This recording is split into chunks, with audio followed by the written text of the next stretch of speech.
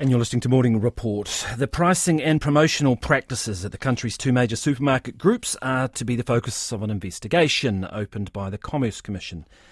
The consumer watchdog is responding to a claim made last August by Consumer NZ that Foodstuffs and Woolworths supermarket groups have engaged in misleading pricing, including the advertising of specials that are anything but. But both companies, they say they will cooperate fully. Neither accepted our request for an interview, though. Joining us to discuss the investigation is Consumer NZ's Chief Executive, Jon Duffy. Hi, Jon. Morena. Let's talk through some of the things that you think are problematic here. This is just things not being labelled correctly with the right price? Yeah, well, at the simple end, that's right. So the shelf price is different from what you charged at the till. So, those people who have the time and can be bothered check their receipts and they realise, they were charged something more than what was on the shelf. That's relatively simple for people to get their heads around. But there's other kind of examples that we've seen where we've got pricing on things like multi-buys. So if you've got two items, a 2-for-1 deal, but actually the price of those. The price of buying two items is more expensive than buying each item individually, those sorts of things. And then there's, of course, the whole practice of how supermarkets go about advertising discounts. Are they actually discounts? So you have representations like everyday low price, for example. Does that mean that item's on special? Does that mean that it's just a good price?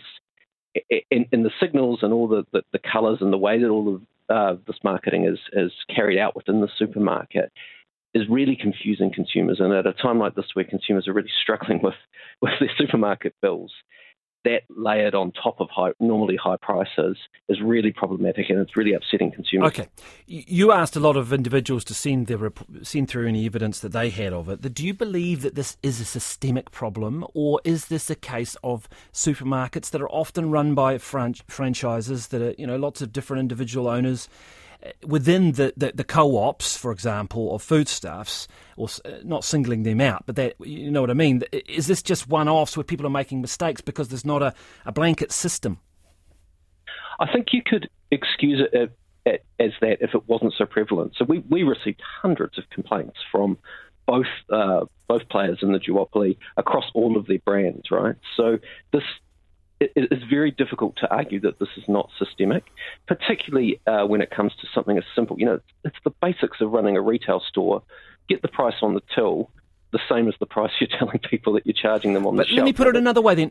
Systemic or deliberate? I mean, and let's be clear here, nothing has been proven that, these are allegations effectively, isn't it? That is it hard to believe that they would be doing that deliberately, or do you believe they might be?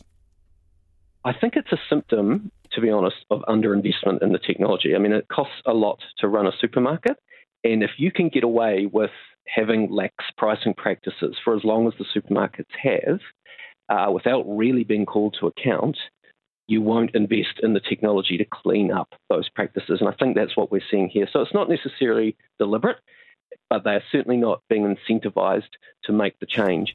And the one thing that would really incentivize that, two things actually. Firstly, would be if this does result in a prosecution, would be a really strong fine and a signal from the courts that this type of behaviour is not good enough. And secondly, we need more competition. We need a new competitor or more to come in and shake this industry up so supermarkets are competing on offering you honest pricing rather than the situation that we have at the moment. What sort of a fine? I see there was a case, was it the Manukau Pack and Save? They were fined $78,000 for an individual store. That might hurt, but I mean, for a company that is, $1 million a day, according to the market study, that's hardly going to sting much, is it? Yeah, so it was Pack and Save Mangere, and $78,000 would probably be a few hours turnover for a supermarket of that scale. But these are huge businesses. We really need the courts to be fining in the millions of dollars here, and depending on the number of, if we get to a court, if the Commission finds that there's enough evidence to prosecute here and that's the right outcome for them, the courts really need to back up the work of both Consumer NZ and the Commerce Commission to provide a real deterrent to these businesses. I mean, there's an element of people feeling pretty jaded with this, isn't there? I mean, there was a market study. I mean, I thought market studies were the big stick We've been through that process. Why are we still dealing with this now? Well, these are separate areas of the Commerce Commission. So the Fair Trading Act prohibits misleading price representations. Why didn't they raise that in the market study? They had all the power and all the resources to get to the bottom of this then, and then what the response was a grocery commissioner. I mean, it just seems as though you can understand why people might be feeling nothing's going to change here.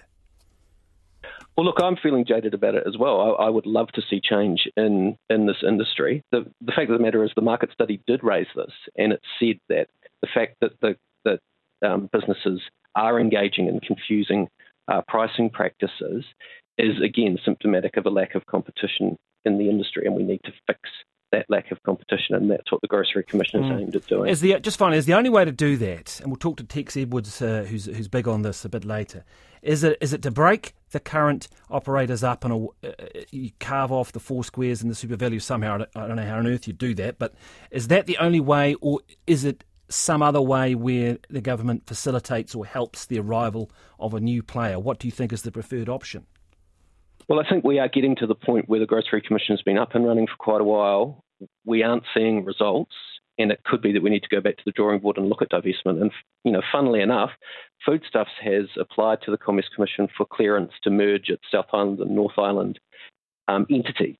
Now, that is an opportunity for the Commission to go, all right, well, we may clear this merger, but actually you have to divest some of your assets before we'll allow this to go ahead. There's a real opportunity here for the Commission to use that clearance application as an opportunity to increase competition rather than further aggregate a highly concentrated market. And you're calling on them to do that, to tell the supermarket with Foodstuffs to carve off some of its players?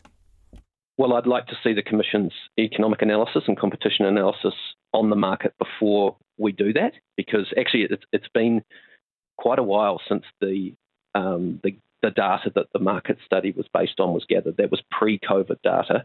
We need an updated look at the market, which is what's happening right now.